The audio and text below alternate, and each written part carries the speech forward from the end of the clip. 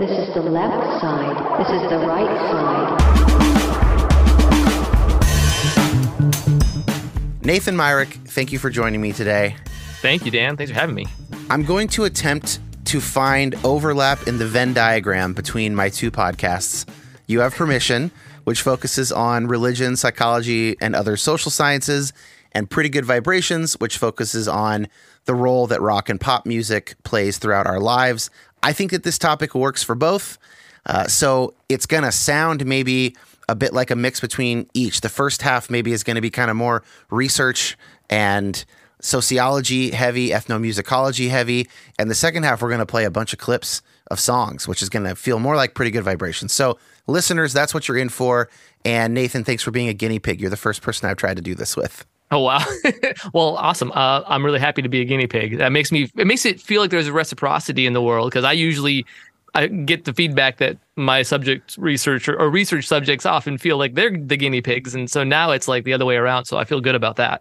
Well, that makes sense, because the research you do, which we're going to get into, is in a community that is not very well researched, right? Yeah. This kind of faith adjacent, hardcore, heavy music scene.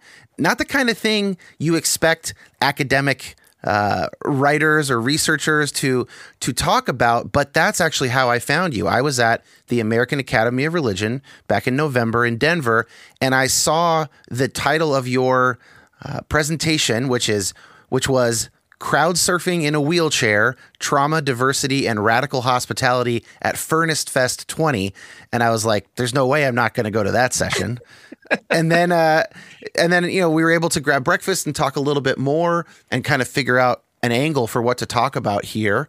Can you give me a brief description of Furnace Fest, this festival that you went to with your co-author and where you did your research? Sure. So Furnace Fest is a hardcore music festival. It takes place in Birmingham, Alabama in September. It has for the last 2 years, and it is scheduled to continue for the next 2 as well. And in this iteration, Furnace Fest is a rebirth of a Christian and spirit-filled hardcore music festival that took place in Birmingham at the Sloss Furnaces from 2000 to 2003, 4 years, just kind of like what they're hoping to do this time around. And what kind of got me into doing this research was my colleague Andrew Mall at Northeastern University just sent me a text one day with a link to Furnace Fest, like, hey, this is happening. What do you know about it? And my honest response was nothing, because I didn't grow up in Birmingham or even in the South. And so that had never been a part of the scene I was in, even though I had been a part of the spirit-filled hardcore and punk music in the late 90s and early 2000s. But I was really interested. I was like, yeah, I absolutely want to do some study on this. And so that's kind of how I got into it. Andrew and I are both ethnomusicologists. We have some background training in sociology and on his part, and in theology and religion on my part. But we look at basically what music is in the lives of people. How do you understand humanity through the music that they make, engage, and participate in? And so that's kind of the background of where we're coming into the Furnace Fest research project from. I love that phrasing of ethnomusicology, trying to understand people through the music that they make and listen to and engage with. Like, it's just music is the lens, but it's just like sociology or psychology or whatever in that sense, trying to understand people. Right. Yeah, and that disciplinarily, that comes out of the anthropological roots of ethnomusicology. It's kind of like, you have the sort of musicology, music theory study, and then you have the anthropology, social sciences, and they ended up meeting at that ethnomusicology space. But ethnomusicology comes out of anthropology, not musicology. It was right.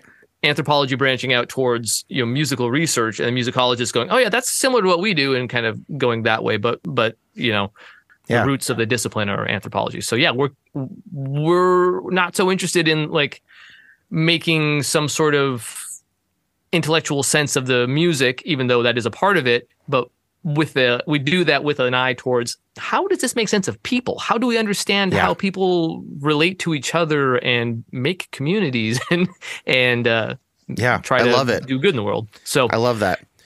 So in terms of Furnace Fest, as I understand it, Chad Johnson, who anybody who is familiar with sort of the Tooth and Nail Records story, which was the sort of main Christian rock label, punk, alternative, and then Solid State Records, their side that does hardcore and metal and all that. That when Chad Johnson when his label was bought out by Brandon Ebel at Tooth and Nail, he moved out to Seattle and started working at Tooth and Nail, and he stopped doing Furnace Fest. But then during COVID, he and his partner, collaborator on the whole thing, they were like, man, like thinking freshly about being together as everybody was sort of forced to be apart. And they decided to do this thing again. And what was so interesting and unique and maybe not even repeatable about the first one, Furnace Fest 20, which was the one that 2020 that you first went to, is that they got all these bands to reunite who hadn't played in a decade plus. And that's the reason that I had so much FOMO that I and so regretted not being able to be there because there were just bands that I will probably never get to see again. Or it was just like a very a unique confluence. You guys were on the ground at that festival. Can you tell a little bit about the research design of this ongoing project that you guys are working on? Yeah. So, in a sense, what Andrew and I are doing to study this community is also like fairly unknown and unresearched. We're sort of developing our methodology as we go along. Part of that is just an honest assessment of, okay, this is a different kind of community, and the tools that are usually used to study these things don't really apply. They don't really get at what we're trying to get to here, because it's not a specifically religious organization, and it's not a specifically generic affinity group, even though there is overlap of both of those things, nor is it localized as like, hey, these people all live in the same place, therefore they have a scene together. Right. And nor is it politically affiliated. It's not like everybody is a certain political idea or a set of ideas that goes to this festival. It's actually this very diverse confluence of people. And so festivals themselves are an under-researched field, and specific to, say, Furnace Fest, which has these very overt but also somewhat inoperative connotations of evangelical Christianity and neo-Pentecostalism, that it presents a really unique challenge as a fieldwork researcher, because we don't have established methodologies for this.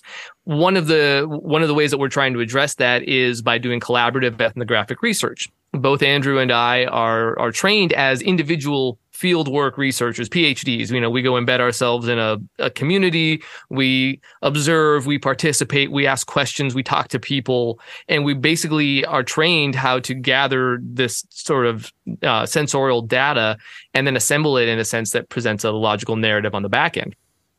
That takes a long time, and one person does a lot less work than a whole bunch of people. And so Andrew and I started this idea of collaborative research methodology. How do you do it with more than one of you? And then that was so successful in 2021, or Furnace Fest 2020 with a brackets 1 because of COVID, that we started thinking, okay, well, there's a whole lot more here. There's this internet community on Facebook, and this is a new phenomenon in terms of academics. Now, obviously, Facebook has been around for 15, almost 20 years now. Sure. 50, yeah, whatever. And but academic researchers, we take a long time to kind of catch on to how to do this in terms of establishing a functional working method of studying things. And so we have essentially started web scraping, which is a terrible term. We don't have an algorithm that does it. It's human generated, but we participate in the Facebook community. We take a log of posts that relate to our certain research topics, and then we code those posts. And this is a community that's come up organically around Furnace Fest that has like 10,000 plus members now on Facebook. Right. Yeah. So this is a very, very popular, I guess, and active. I mean, it's got even right now there are multiple posts per day with dozens, if not hundreds, of responses, and this is 2 months after, 3 months after the fact of the festival, and so it's not fresh in everybody's minds, nor is it coming up where everybody's getting hyped about it. It's like, this is a part of the community. So that's another aspect of it. We've also started bringing along student researchers. This last year, we brought 3 students from Mercer, gave them some training, basically fundamental rudimentary training on how to do field work, but then a lot of boots on the ground training in the first couple of days of the festival of, okay, here's how you go approach somebody you don't know and ask them questions and figure out whether or not they're willing to talk to you, if they're interested in this research project, if this helps them out or not. All of these kinds of soft touch things that you sort of have to experience in order to get people to open up and share with you, but without being manipulating, right? We're not journalists. We're not trying to get sensational stories out of this. We just want to know what makes these people tick. The journalists listening right now are have their hackles up toward you. Hey, you know what? Y'all can come after me. I've done some journalistic work as well, and that's I mean, not trying to say that I'm just disingenuous in any kind of journalism, nor that journalists are either, but that you have a mandate to sell stories and get people to pay attention. Whereas researchers, we also want people to pay attention, but it's a much more selective group.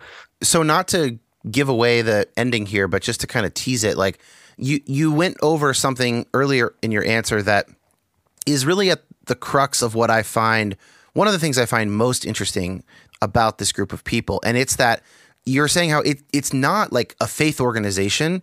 It is not a traditional affinity group, like maybe like a mountain biking group or something like that. Right.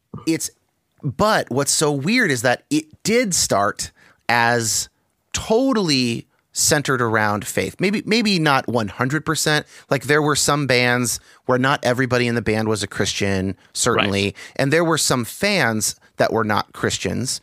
But that mostly came as it got more successful. And it really, the core of this thing was really religious. You talked about spirit-filled hardcore, right? It's like that is the sort of Holy Spirit brand of hardcore music. And yet now what's so interesting is, as we're going to talk about, most people in this group are not religious anymore. Right. And, by far, most of them do not have any sort of regular religious practice, even though some of them still identify as Christian. And yet the community is still so strong. And everyone I talked to who was there, has these incredible stories of, the fellow feeling and the closeness of it. And it's like, wow, that right there is so interesting. It's like, can you imagine a group of people who all became friends around Pentecostal tent revivals, and 20 years later, even though none of them are Pentecostal on it anymore, they want to go do another tent revival? Like that wouldn't happen. They would go get beers or something. Like they would not do that again. So that's really fascinating. Right. And just to sort of add some like further complications to this, it's also beer. It's like they go and get beers at the tent festival or the tent revival, and that's this like next layer of sort of, I don't want to say cultural evolution or scene evolution, but something that was definitely, I'll say fringe 20 years ago within Christian and punk and hardcore was alcohol, and substances, smoking, and also drugs, right? Recreational drugs. And while at Furnace Fest, recreational drugs weren't everywhere. That wasn't like everybody was tripping balls or anything like that. It wasn't a Dave Matthews Band show. Yeah. No, it wasn't a Fish concert. But there was definitely like people drank alcohol, people smoked cigars, cigarettes, and pipes. Like it was definitely that vibe, that scene. Although there's a lot less tobacco use than say alcohol, but there was also very, very few displays of like public drunkenness. I think in 2021, I saw maybe 2 or 3 people who were like legitimately drunk. And I don't think I saw anybody legitimately drunk in 20. Oh, no, that's not true. I saw 2 people who were hungover. But sure. That's insane for a rock festival. That is unheard of. And Matt Carter from the Labeled podcast and of the band Emery, this is one of the things that he has been talking about when he talks about Furnace Fest, is that this group of people, for whatever reason, they will act very well if you trust them. Yes. And what he noticed, because Emery's played probably 100 music festivals in their career. They've been playing for about 20 years now. And he talked about how the security was so limited, and it just didn't feel like everybody was being handheld and pampered by festival staff the way that it normally does at big festivals. And so that's another thing that's so interesting. It's like a self-policing, formerly religious, mostly not religious group of people who come together to hear overtly religious hardcore music and punk. It's like, what? Yeah. It's such a unicorn. It is. It's a unicorn, but it also is a really revealing unicorn because it starts to uncouple these sorts of associations that we make both just generally and as scholars about what kinds of people do religious things and what the actual central value of religion is in society. Okay, say more about that. About that. We tend to think of religion as a set of assent to metaphysical tenets, that you have to sort of agree that you believe these kinds of things, and that because you believe these kinds of things and therefore you have to act in these certain sorts of ways. It turns out that religion has a lot more to do, or at least the function of religion has a lot more to do with your social ethics, your values for society and the values you have for other people. Now, I'm not trying to say that religion or Christianity or faith can be boiled down to a set of ethics, because that clearly isn't true, demonstrably, but rather that the way that people approach and value religion has a lot more to do with the way that they have relationships and the way that their relationships are configured, rather than about the things they believe about or don't believe about, flying spaghetti monsters in the sky. Right. And so that I think is really interesting. I think that has a lot of implications across a whole bunch of different areas of scholarship. Well, and it seems to really apply to this scene as well, right? So, as I understand it, hardcore punk in DC in the 80s, early 80s, that's where the straight edge movement comes out of. Right. It has, thanks to Ian MacKaye of Minor Threat and many others in that scene, punk and hardcore, which comes out of punk, have had since then always a real social ethic to them. And you might describe that as sort of like taking this is going to be definitely underbaked here, but like the sort of snarling fuck the system of the Sex Pistols and many of the late 70s punk bands. Of course, not true for all of them, not necessarily true of the Clash or the Buzzcocks, but like that kind of, well, we're just out of society and society is bullshit. Then in the early 80s is like, yeah, there's a lot of bullshit out there, but we have something here and we take care of each other. And when the mosh pit gets a little too hairy, we stop the song and we make sure everybody's okay. Yeah. And that is still the spinal cord, the backbone of all things hardcore, punk, emo, whatever, like that sort of fellow feeling and social ethic. So maybe that's what makes this group such a good example of a religion adjacent group that has nonetheless stuck together in quite a recognizable way, Yeah, and it's also, just to piggyback on that, there's also this element of taking Christian social ethics, the things that we were all taught if you grew up in evangelical Christianity or adjacent. You were taught in Sunday school and you heard talking points from the political pundits who were trying to appeal to you as a voting base or whatever, and you internalized and actually bought into them. You actually, believed and embraced this idea of hospitality or of being tolerant for other people's dysfunction and difference. And that fits really well into that punk hardcore ethos in a way that neoliberal capitalism doesn't. and so that ability, or I shouldn't say ability, that built-in narrative of resistance to what became neoliberal capitalism through the 1990s and 2000s as exploitative, as impersonal, as, sort of ugly corporate greed was already established within the hardcore community, especially the DIY hardcore scenes. And so that was a natural fit to take these Christian social values of tolerance, inclusion, hospitality, and just say, oh yeah, and we can be resistant to this other bigger thing in the same kind of way. It doesn't really give an account of the approach and posture towards, say, alcohol. Basically, everybody that goes to these festivals who is of age, and probably some who are not, are drinking alcohol. Like it is, they sell a lot of beer at Furnace Fest. They have their own beer. Like they have a partnership with Trim Tab, and Trim Tab has a fest beer every year, and it's like It's a really good beer. I really enjoy it. Yeah. I enjoyed mine. Drinking on the job, Nathan. I know, right? Look at the life of being a field worker. Hey, you got to ingratiate yourself with the group, man. You got to do whatever you got to do to get the real. That's exactly right. I'm embedding goods. myself here. That's purely why. Nothing to do with anything I like. But also there's like the Back 40 Brewery, which is right across the road, like literally across the street from Sloss Furnaces. And 2 years ago, that brewery got absolutely demolished, not in a bad way, but they had no idea how much the people who were going to this festival, this Christian music festival, would be coming to have. So I went there on whatever day, the first day of the festival 2 years ago in the evening to get a beer with Andrew and, debrief from the day. And the wait staff was they were knackered. They were done, but not in like people are assholes and rude to us, which you would expect, like people they're out, but like we're out of beer and we had no idea that there were going to be this many people. And, but then also they went out of their ways. Like everybody's actually been really polite and understanding, but we're like, we don't have this or this. And, this whole thing. So last year they were way more prepared and able to sort of accommodate the Furnace Fest crowd. But I've got two thoughts on the sort of Christian ethic and hardcore and punk thing. The first is that, and I've said this before, but my faith became real for me in like the latter half of high school when I was able to very easily connect the dots between the teachings of Jesus and basic, the gospel's like Jesus-centered ethics and punk rock, which cared for the marginalized. Right. It was, it cared for the lower class. It was for justice. Yep. And that was a very easy, even non-Christian bands who were explicitly anti-religious, like Bad Religion or Propagandhi. Like I didn't have a hard time.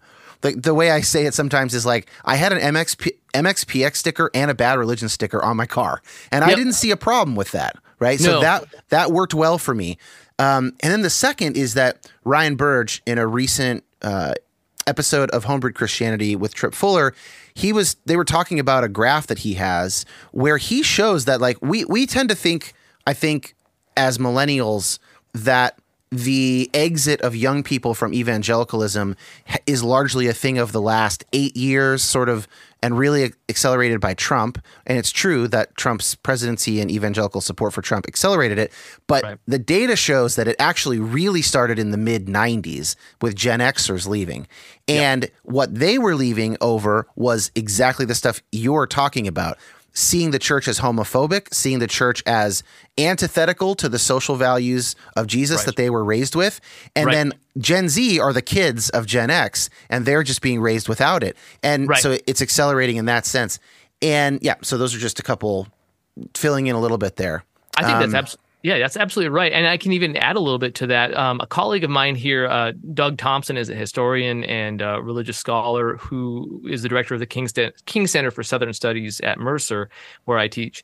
And he actually says that church attendance peaked in the 1950s and 60s, and that's actually the anomaly. We're actually back to the mean now, the historical mean for this country and Western society in general, that what we as millennials were sort of brought up hearing as the narrative of like church decline and stuff like that was true in the generation that immediately preceded us, because boomers and Gen Xers bailed out on organized Christianity. Well, in a certain sense, organized Christianity. They bailed out of mainline Protestantism. Yeah. Because and a lot out of Catholicism. Yeah. Right. Because of the conflation in neoliberal capitalism, essentially. Like basically the abandonment of the teachings of Jesus in favor of something else. And then went off and either started their own religious groups where we have the Jesus people and then these kinds of things, or just kind of abandon organized religion altogether in, the kind of counterculture hippie move. But that really wasn't an anomaly. The anomaly was the overt religiosity of the post-war era in North America. And that's something we need to keep in mind as well, that we're not living in a new age here. We're actually living in a very, very understandable, normal era of religiosity in this country. But it just happens to be following an age of increased religious fervor. Well, that's true. But the group of people who play at and attend Furnace Fest, for the most part, were raised in an anomalous situation with parents and church communities that had a lot of social capital, white evangelical Protestantism, that the Jesus movement really galvanized just a massive, I don't know, you might know the numbers better than me, but something like 10, 20, 25 million boomers who basically become evangelicals. And at that point, that's like 10, 20% of the country. It's a huge, you start including their parents and their kids, and you've got essentially almost enough people to elect a president, which is what happens in 1980 with Ronald Reagan. Yep. This is exactly what happens. And so we grow up in that world, and it may be an anomaly, but there's a reason that if I meet someone today who can talk with me about listening to the demo cassettes and demo CDs of MXPX and 90 Pound Wuss and Stavesacre at their local Christian bookstore, like, we immediately have 40% of our lives in common. Yeah. And we can immediately become friends and talk about any number of things.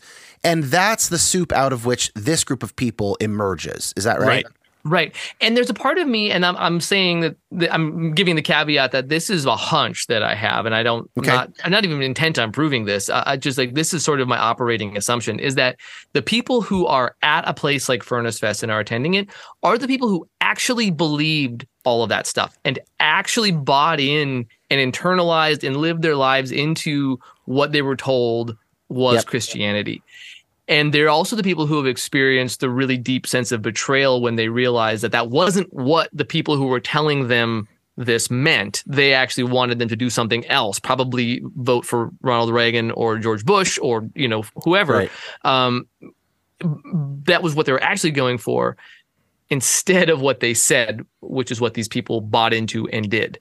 And now they're exhibiting all of these values. They're acting in a responsible way towards drugs and alcohol and these other kinds of things. They're embracing LGBTQ and non-binary gender expressions and presentations and all of these different things that seem to be, to me anyway, so obviously in line with the teachings of Jesus and the idea of peace through justice, not peace through victory. This it just seems so obvious to me, and obviously a bunch of other people. And so that's also a really compelling reason to study this group. It's like actual people who really did believe, but realized that belief system was structured all wrong, structured in an entirely different direction than what they were told.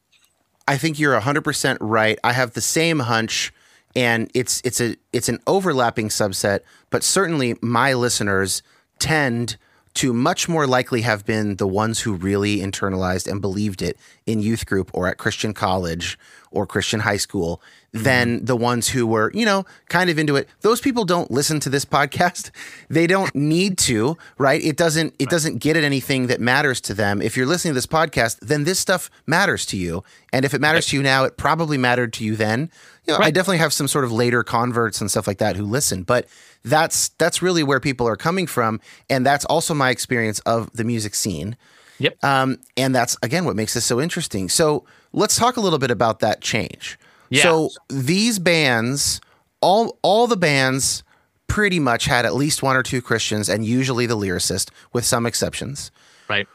Almost all the labels that put these bands out had distribution through Christian channels, although most of them also had, in Best Buy and Sam Goody and stuff. Right.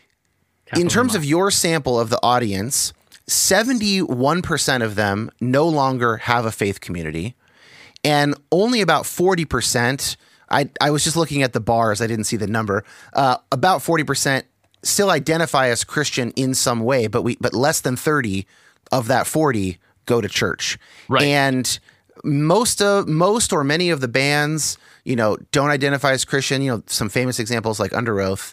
But then even bands that do still identify as Christian, like maybe Emery, it's certainly in a way that is nothing like the evangelical Protestantism that they came out of or that their label was sort of associated with. Right. So there is this massive, that is like, first of all, it's a huge percentage shift to happen in less than a generation's time. And then for this group to still be so congealed, so going so strong, for it to still be meaningful. Why do you think that is? We've talked a little bit about that, but is there more to say about why you think this has really stuck together, held together for so long? Yeah, I can. And I'm not going to, again, I'm going to caveat this by saying this is preliminary research findings. I can't say that this is clearly stated or shown by the research. But what was a cohesive or salient thread, a common thread through all of our interviews and research with research participants during Furnace Fest in 21 was trauma. We weren't asking about trauma. We weren't asking about what sorts of bad things had happened in their lives or whatever, anything like that. But every person we talked to in mentioning or in responding to the question of, hey, what would 18-year-old you think now, or what's your participation in this scene been like, has expressed some form or some variation of, I experienced bad trauma and this scene was a safe place for me to process, to express, to explain, and essentially eventually heal from, or maybe, or at least continue to grapple with in a way that gave me the strength to continue on in life. And for a lot of the people that we did talk to as well, the traumas were inflicted by religious people. They were usually associated with their religious upbringing in some way, shape, or form. And so a lot of the trauma came from religion. At least you could say that broadly. Now, if you were going to really get into the details and think about this from a critical perspective, you have to work with a much narrower definition of religion, because it isn't necessarily that the religion itself was what caused this, but it was somebody, youth pastor or something along those lines. Or if only there were someone on this call who were a spiritual abuse and trauma researcher. If only there was. Yes, you're right. We have to be careful to not over-label things as traumatic that may be traumatic for some people or when combined with other things.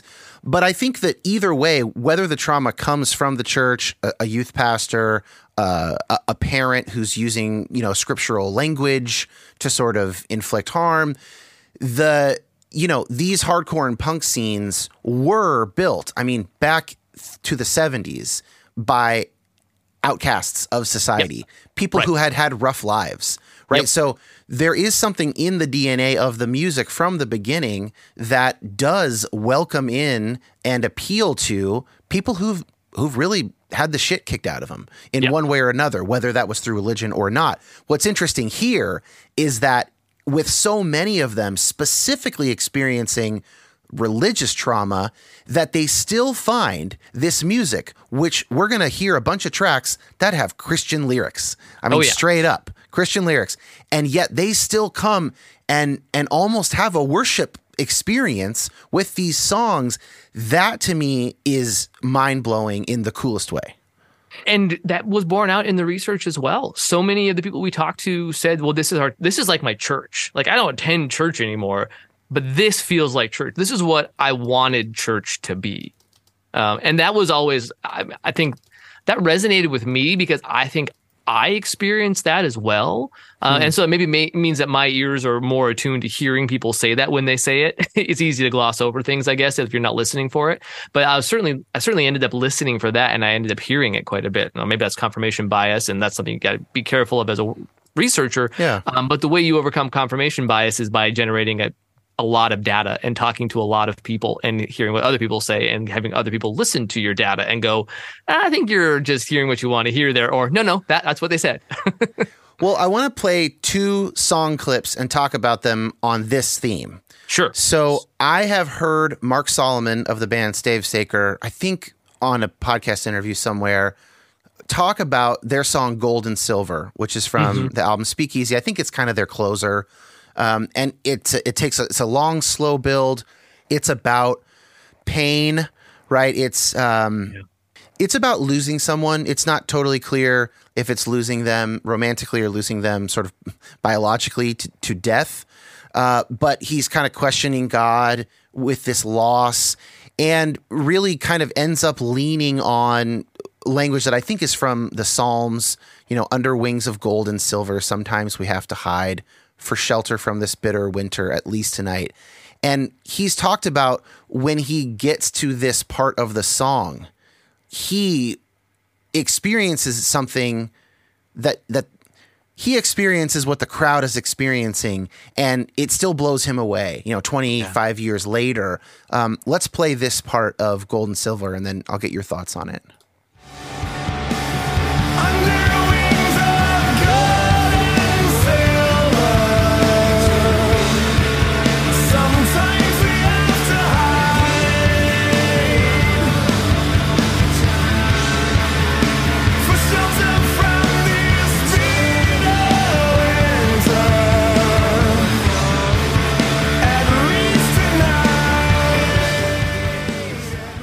So what comes up for you just hearing that clip in that context? A lot.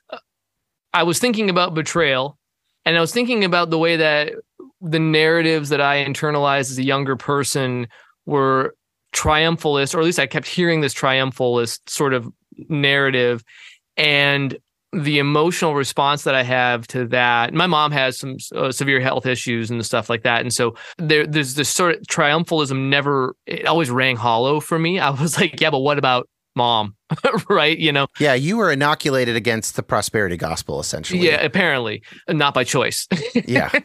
But the affective need that I have to just like say, yeah, life can really be shitty, and there's no guarantee that on the back end it's all going to be okay.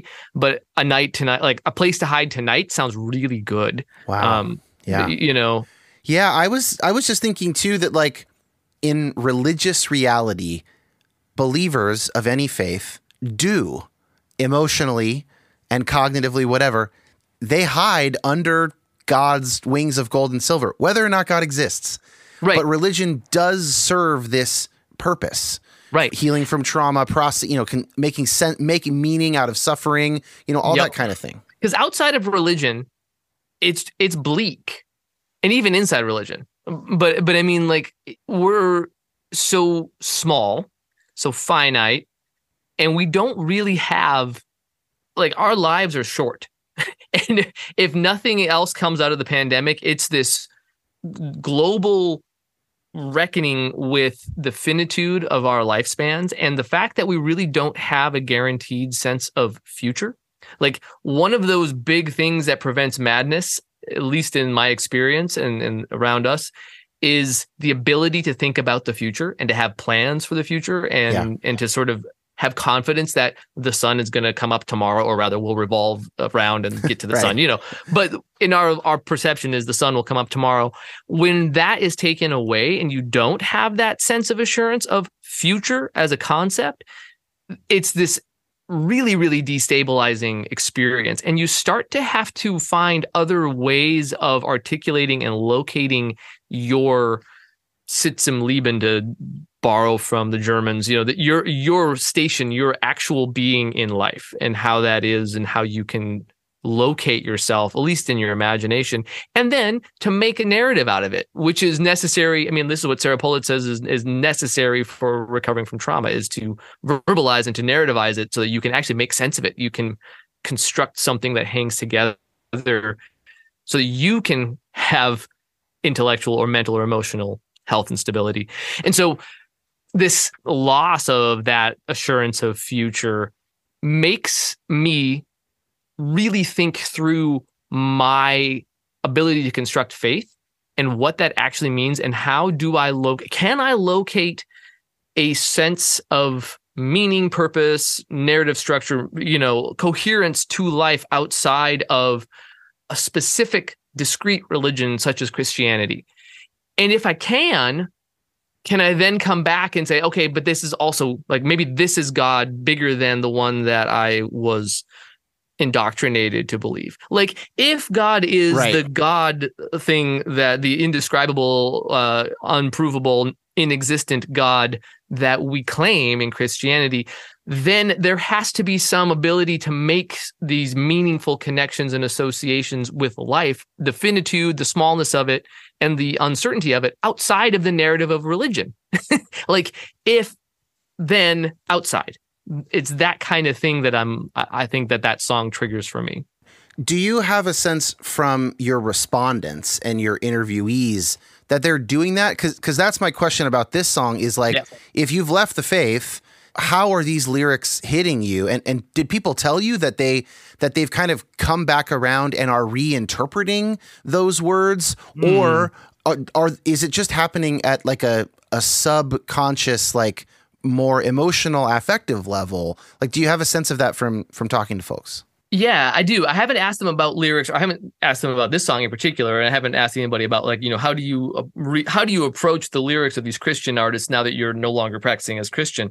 I haven't asked anybody that. What I can say is that the research is showing that idea of metaphysical, being and meaning is being replaced with community, like embodied and digital community in real time. And so instead of trying to locate narrative or locate meaning in a narrative that's being passed on through a religious tradition, people are finding meaning in the relationships that they inhabit and the communities that those relationships comprise.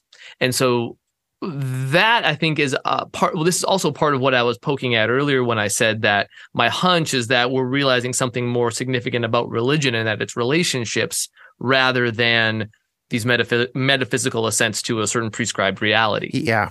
So that's what this research is actually demonstrating, is that this community is taking the place of external religious narrative prescribed. Here's what's going to happen.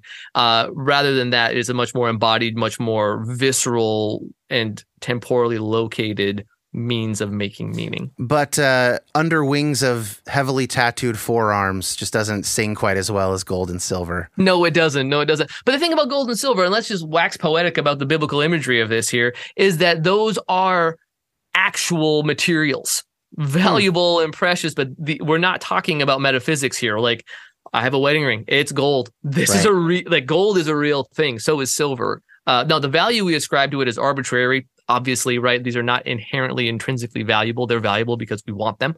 But that doesn't diminish the poetic value or heft of that biblical passage, that psalmic imagery. One other song kind of in this line of, the lyrics are pretty straightforward Christian and the meaning has changed, but they are these sort of hopeful songs, right?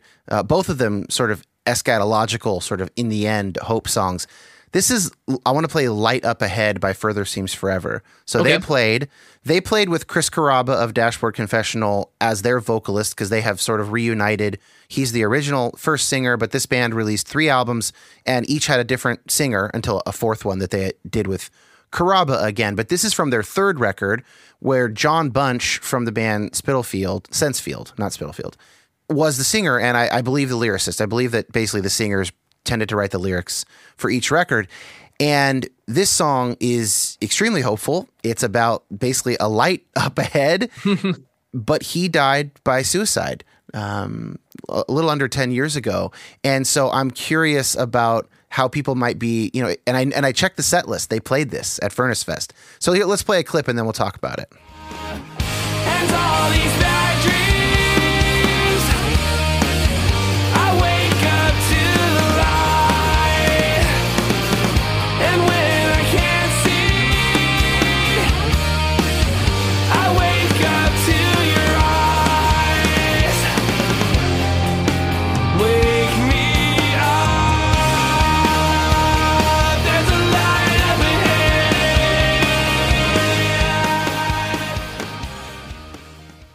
ahead. You can see, Nathan, that I was just crying a little bit. That's never happened to me recording either You Have Permission or Pretty Good Vibrations episode, but this context and then hearing that, like, it's just really hitting me this morning. Yeah. I mean, my response was just, the God voice in my head was just swearing a blue streak, just going, fuck, this is like, I mean, this is obviously someone who is seeking and searching and reaching for hope, and then the narrative ending with the suicide is in some ways such an indictment on the emptiness of that narrative, and in the other hand is a reaffirmation of just the temporality of life, and that John left behind something so beautiful is something worth celebrating, even if the ending of this, the way we know the story ends, isn't consonant to us. It doesn't resolve in the way we want music to or life to. I mean, I think that it's probably my psychological training in part, but I really kind of put brackets around suicide in terms of, I think in the popular imagination, they're supposed to be this big explanatory key to the person's whole life. But just knowing what I do now about, serious mental health issues, like you can do something in a matter of hours that you didn't expect to do, a year, a day, a week before. Oh, and so yeah. I don't know. I mean, it's indicative of troubles, but there's just enough examples where I don't ascribe all that much, some meaning, some explanatory power, but not as much as I used to. So Further is playing, and they play that song with Chris Carrabba singing. Their friend that they've lost wrote it, and it's also in this context of rapid, massive faith change in this community. That's a moment I wish I was there for.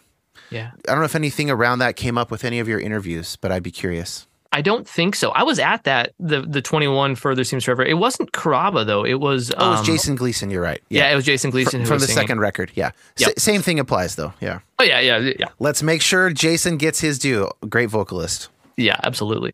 I think you're right. I mean, obviously, from a research standpoint, you're absolutely right that we do ascribe a lot of weight and meaning to an ending of life. The last act of anybody is dying. And so we ascribe a ton of meaning to that. There's a lot of weight and importance to death because it's the culmination of whatever this thing we call life is. But you're right in saying that it doesn't and shouldn't negate all of the other things that happened in life. That you can, as you say, do something within the span of an hour that you a year ago or even 10 minutes ago would have thought completely impossible or or really unlikely. Yeah, I mean, it's just he's searching for something in that record, on that song. Yep. And maybe that it ties in. But, well, let's move on because I have to emotionally. I'm going to have to sort this out later. Yeah. Let's talk more about trauma being worked out, right? Yeah. So you gave me some songs. I have some songs as well. Let's start with one of the ones that you mentioned, Sure. a band I love, Me Without You. So this is Torches Together, and my reading of this song is essentially like suffering is inevitable, maybe trauma is inevitable in this context, but the collective brings something to it, and doing something together is better than suffering or doing something alone. That's my read. Here, I'll play a clip. So why this safe distance? This curious look? Why tear out single pages when you can throw away the book? Why pluck one string when you can strum the guitar? Strum the guitar, strum the guitar, strum the guitar with no beginning, with no end. Take down the guitar and strum the guitar, strum the guitar if you're afraid. And I'm afraid and everyone's afraid and everyone knows it, but we don't have to be afraid anymore. There it is. I mean, there in Aaron Weiss's lyrics is like your thesis, right? Basically, yes. Basically, thank you, Aaron Weiss. Now you're finishing your PhD at Temple, and He's such an incredible, not only lyricist, but he is such a bodily and emotional performer live that you could kind of think of him as sort of the embodiment of what you're talking about. His faith story doesn't quite map on, like he's raised in an interreligious household and sort of identifies as both a Sufi Muslim and a Christian or Jesus-centered person or whatever. So it doesn't fit that sort of like evangelical Protestantism ex-evangelical thing. But in terms of the sort of content of what you're looking at, I mean, gosh, it's all right there. it is. I mean, yeah, and it's no accident that Me Without You was like one of the biggest draws for the festival when it like in 2021, and then they had to the back out because of COVID coming back up and some other stuff. I was really disappointed. I wanted to see them again. I didn't get to see them again before they closed up shop. But they're definitely in this scene, whether or not they happen to play that particular date. And there were so many Me Without You shirts at Furnace Fest. I mean, it's like they're maybe one of the archetypal bands here for this sort of this group, this community. Agreed. Yeah, like there is so much in there, and it's so masterfully woven together. Like, I really do think that Aaron Weiss is one of those people who does not get enough credit. Even though he gets a ton of credit, he doesn't get enough credit for the brilliance of his lyrics and the way he's that my favorite lyricist, I think, ever. Yeah, I think mine as well. And he's up there with Kurt Cobain for me, anyway. Yeah. But the way that he just drops that passage from John 10 about a grain of wheat, unless it falls to the ground and die, it remains alone. But if it dies, it produces much fruit. It's this really difficult passage in the Gospels where Jesus is, in a sense, talking about the limited nature of an individual piece of anything, an individual human body, an individual cell, an individual grain of wheat, an individual anything, but that when it dies or undergoes these transformations, then it does much more. It becomes something greater. And then that theme is just expanded throughout the rest of the song and the lyrics into, what good is one string? Why pluck one note? I mean, it sounds fine, but like, come on, what's the rest of it? Strum the whole guitar. Yeah. Strum the guitar, right? Like, do the whole thing. And so there are so many different directions you can take this. One is just, basic fundamentals of music. The only reason you have music is that it's the relationship between the sounds, the pitches, the notes, the timbres, all of these different elements of a song. That's how you get music. Otherwise, you just have a pitch, right? Or a sound. So it's the organization, the relational organization of the sounds that makes music. But it's also something much bigger about life, right? And it isn't just strum the guitar. It's hey, live the whole way. Don't cut off these parts of your humanity, of being a person, in order to, somehow be more focused or something like that. But hey, strum the whole guitar, make the whole song. Don't just tear out these pages. You can throw away the whole book.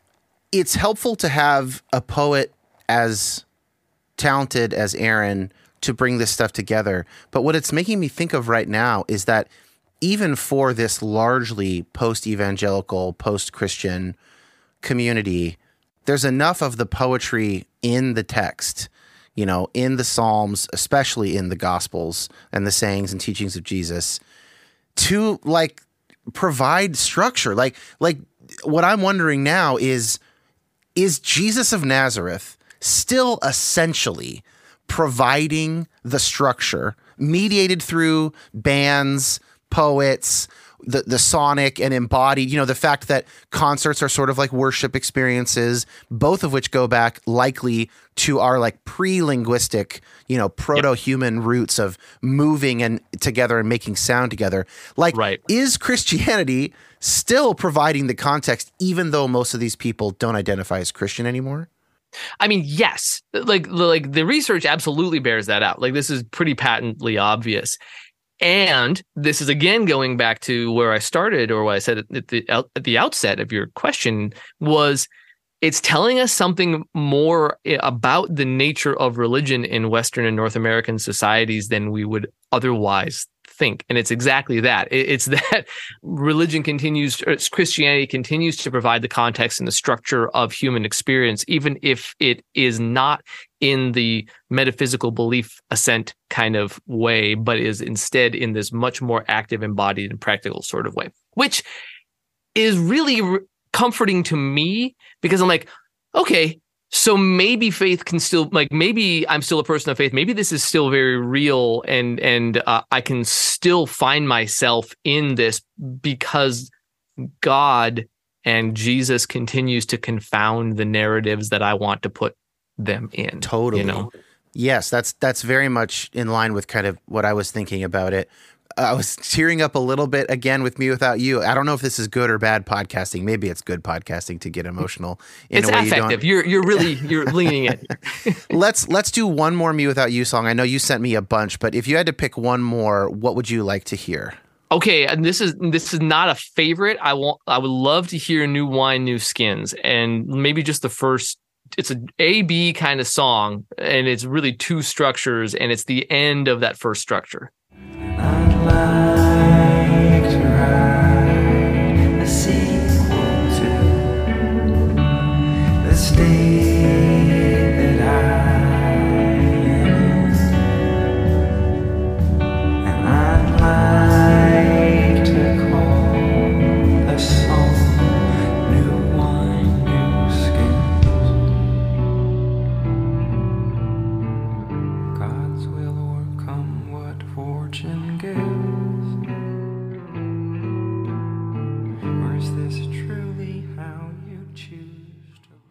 Okay, so what did you hear there?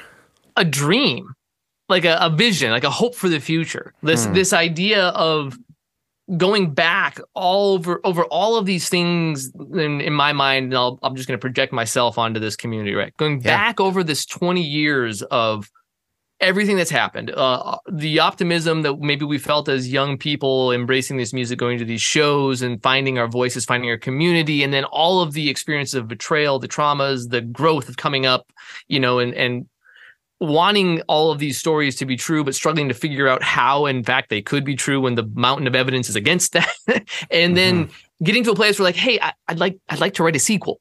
Can we start this over again? And I like to call it New Wine, New Skin.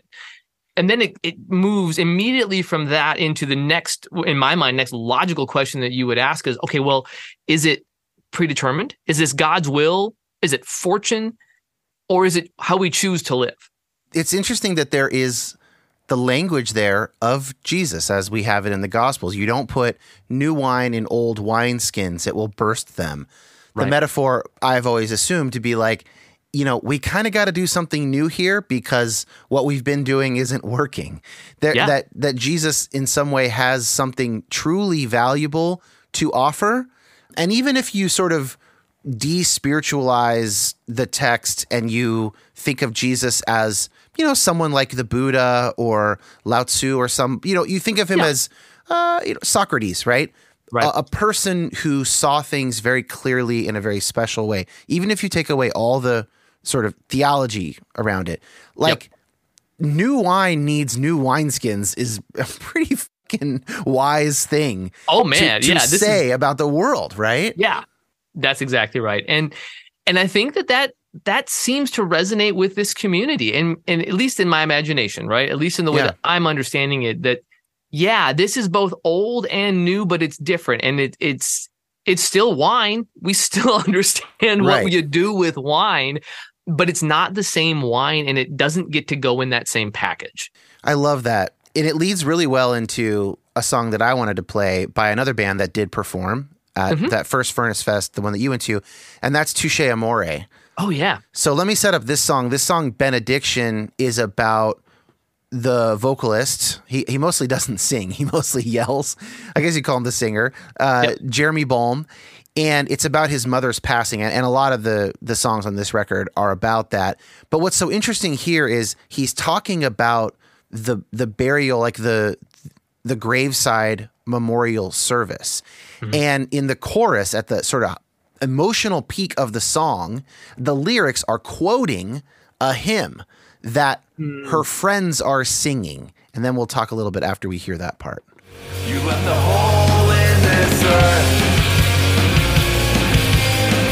and you paid for it up front. I had to fill it with dirt while your friends sang the song. May the Lord, mighty God, bless it, keep you forever, grant you peace, perfect peace. So you don't know if Jeremy or the speaker in the song actually believes that the Lord, the mighty God, will bless and keep his mom forever, will grant her peace, right? Or even everyone there singing the song. There's this, it's just an incredible, it's a simple use of like quoting something rather than saying it himself, but he puts it right at the emotional peak of the song. Those are the words that hold the song together, that sort of give it its, here's me doing a little musicology, a little songwriting. Like that's what gives that song, sort of its biggest weight. And that little bit of distance of just quoting the hymn rather than singing it himself, I think is really indicative of kind of what you're describing. Maybe less so what you're describing going on at Furnace Fest, but certainly the sort of interior push and pull you've been describing in your own mind that I resonate with, and that we can assume plenty of people who go to Furnace Fest or listen to this podcast, that sort of tension in there, I just think it's really, really powerful. Yeah. Oh, I absolutely agree. And I think it does two things. Well, it does more than that, but it does two things that are really salient to what you just said. The one is that it presents something that is recognizable as not just a religious ritual, right? The ritual of the benediction, may the Lord bless and keep you, and these kinds of things. It takes that and it sets it in a different context, but it leverages the freight that ritual carries in Western society, because we all understand the ending of a church service. We've all seen a movie, we've all seen TV where this happens. And so it has this kind of these legs, I'll say, that carry it a long ways across the spectrum, not just to religion, but it also marshals all of those really important and inescapably human concerns, fears, and desires of, my God, my mom's dead. I would really like for her to not be gone forever. I would like the hope of resurrection, to use biblical languages. I would like to get to see her again. And maybe in that moment, I can also embrace that comfort, that hope, because I need that. And this is, again, the brilliance of it, maybe why it works. It holds it in tension because of taking it out of the context of church service and the end of the mass and the ritual, and putting it into the climax of a metalcore song that gives it this real strong question. You're just like, oh God, I hope so. And honestly, at a certain point, the fidelity of belief, of internal mental assent to whatever metaphysics go on in the afterlife, isn't really important. It doesn't matter at that moment whether or not Jeremy believes this stuff. It's that the ritual and the act of saying it and expressing it in the community that is participating and singing along is the kind of new ritual, new wine in a new skin that's needed for him at that moment. Yeah.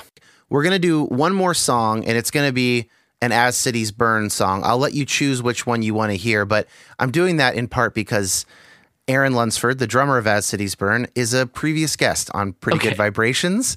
So if you want to hear more from him, you can go back and listen to us talk about early 90s debut rock albums. Awesome. Which feels a little bit of, there's a little distance between that and this topic, but let's hear from his band. So if you have to pick one As Cities Burn song, which one do you want to hear? Oh boy. Okay. Let's do Into the Sea. Okay. Well, that's good, and then I'm going to have you tell a hopeful story to close out, because this has gotten dark and deep and very emotional for me. Okay. Which part do you want to hear about this from this track? Maybe the last 30 seconds of the song. Go, throw yourself into the sea. Go, throw yourself into the sea. Though we don't ever see you move, slowly the wind turns you to sand in the hands of children on the shore. Oh, wow. Wow. Anything with any kind of eschatological hope is just making me cry today. Jeez Louise. It's that kind of time in the world, man. It's the era we live in.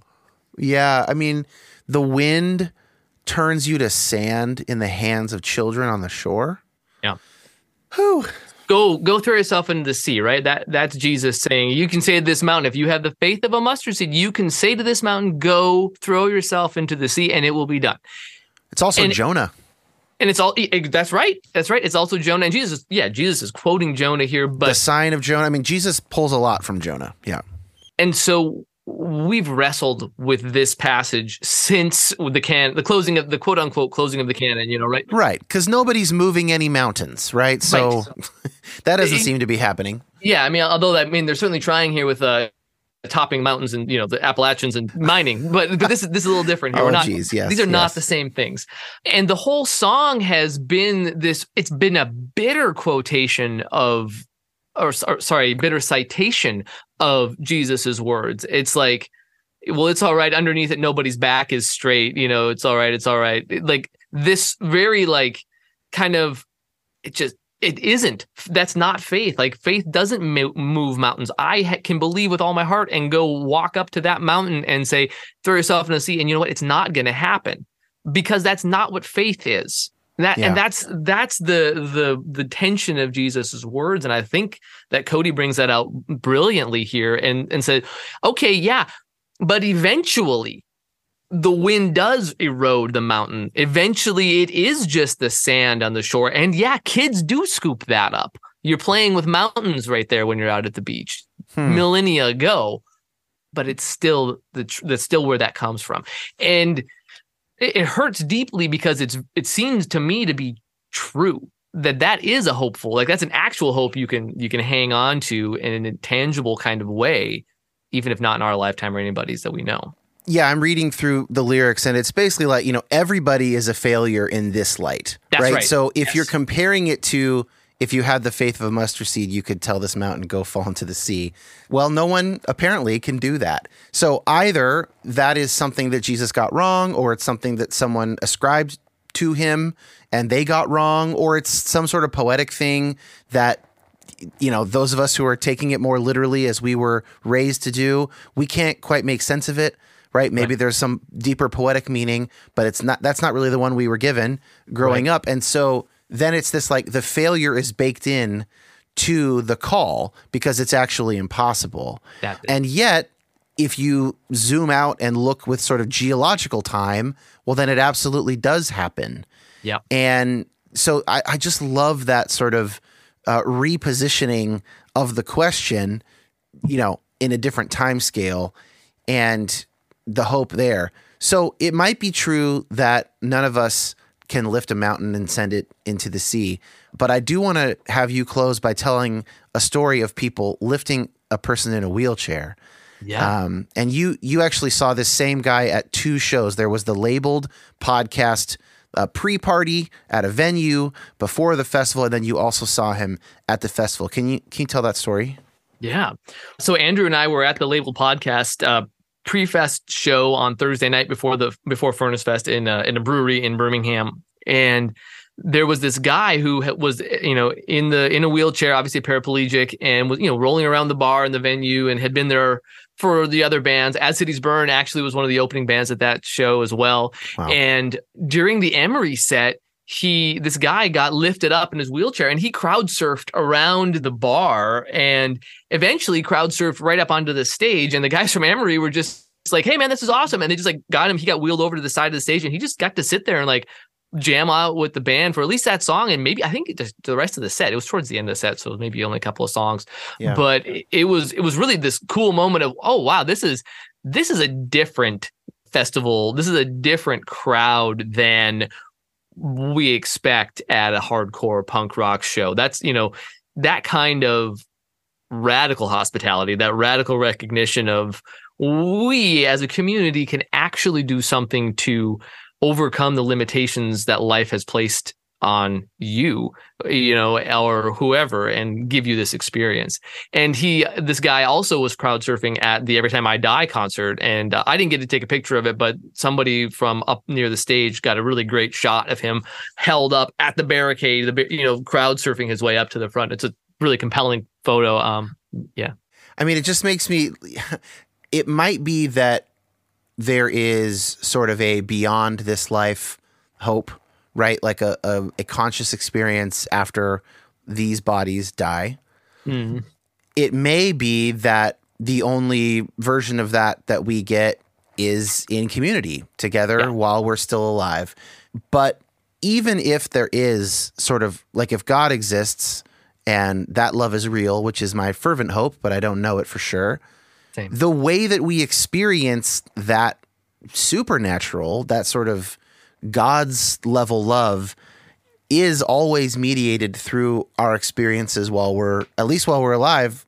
It comes through our bodies, our brains, and usually through other people's bodies and brains. Exactly. And this scene's resilience and sort of determination to continue to exist and to even, like you're saying, like we've been saying, to take the language of what we were given as kids and reinterpret it, challenge it, but use it and rethink it and sort of make new poetry with it, make new manifestos out of those words, is just like unendingly interesting and really encouraging to me.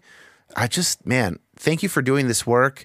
I feel like I got to do more work in this area myself because I'm really moved by it. So thanks, Nathan. Gosh, you're welcome. Thank you for having me and giving me the opportunity to share this stuff. And thanks for all the work you're doing as well. This is a super cool podcast. To listen to more of them. Appreciate it. Yeah, man.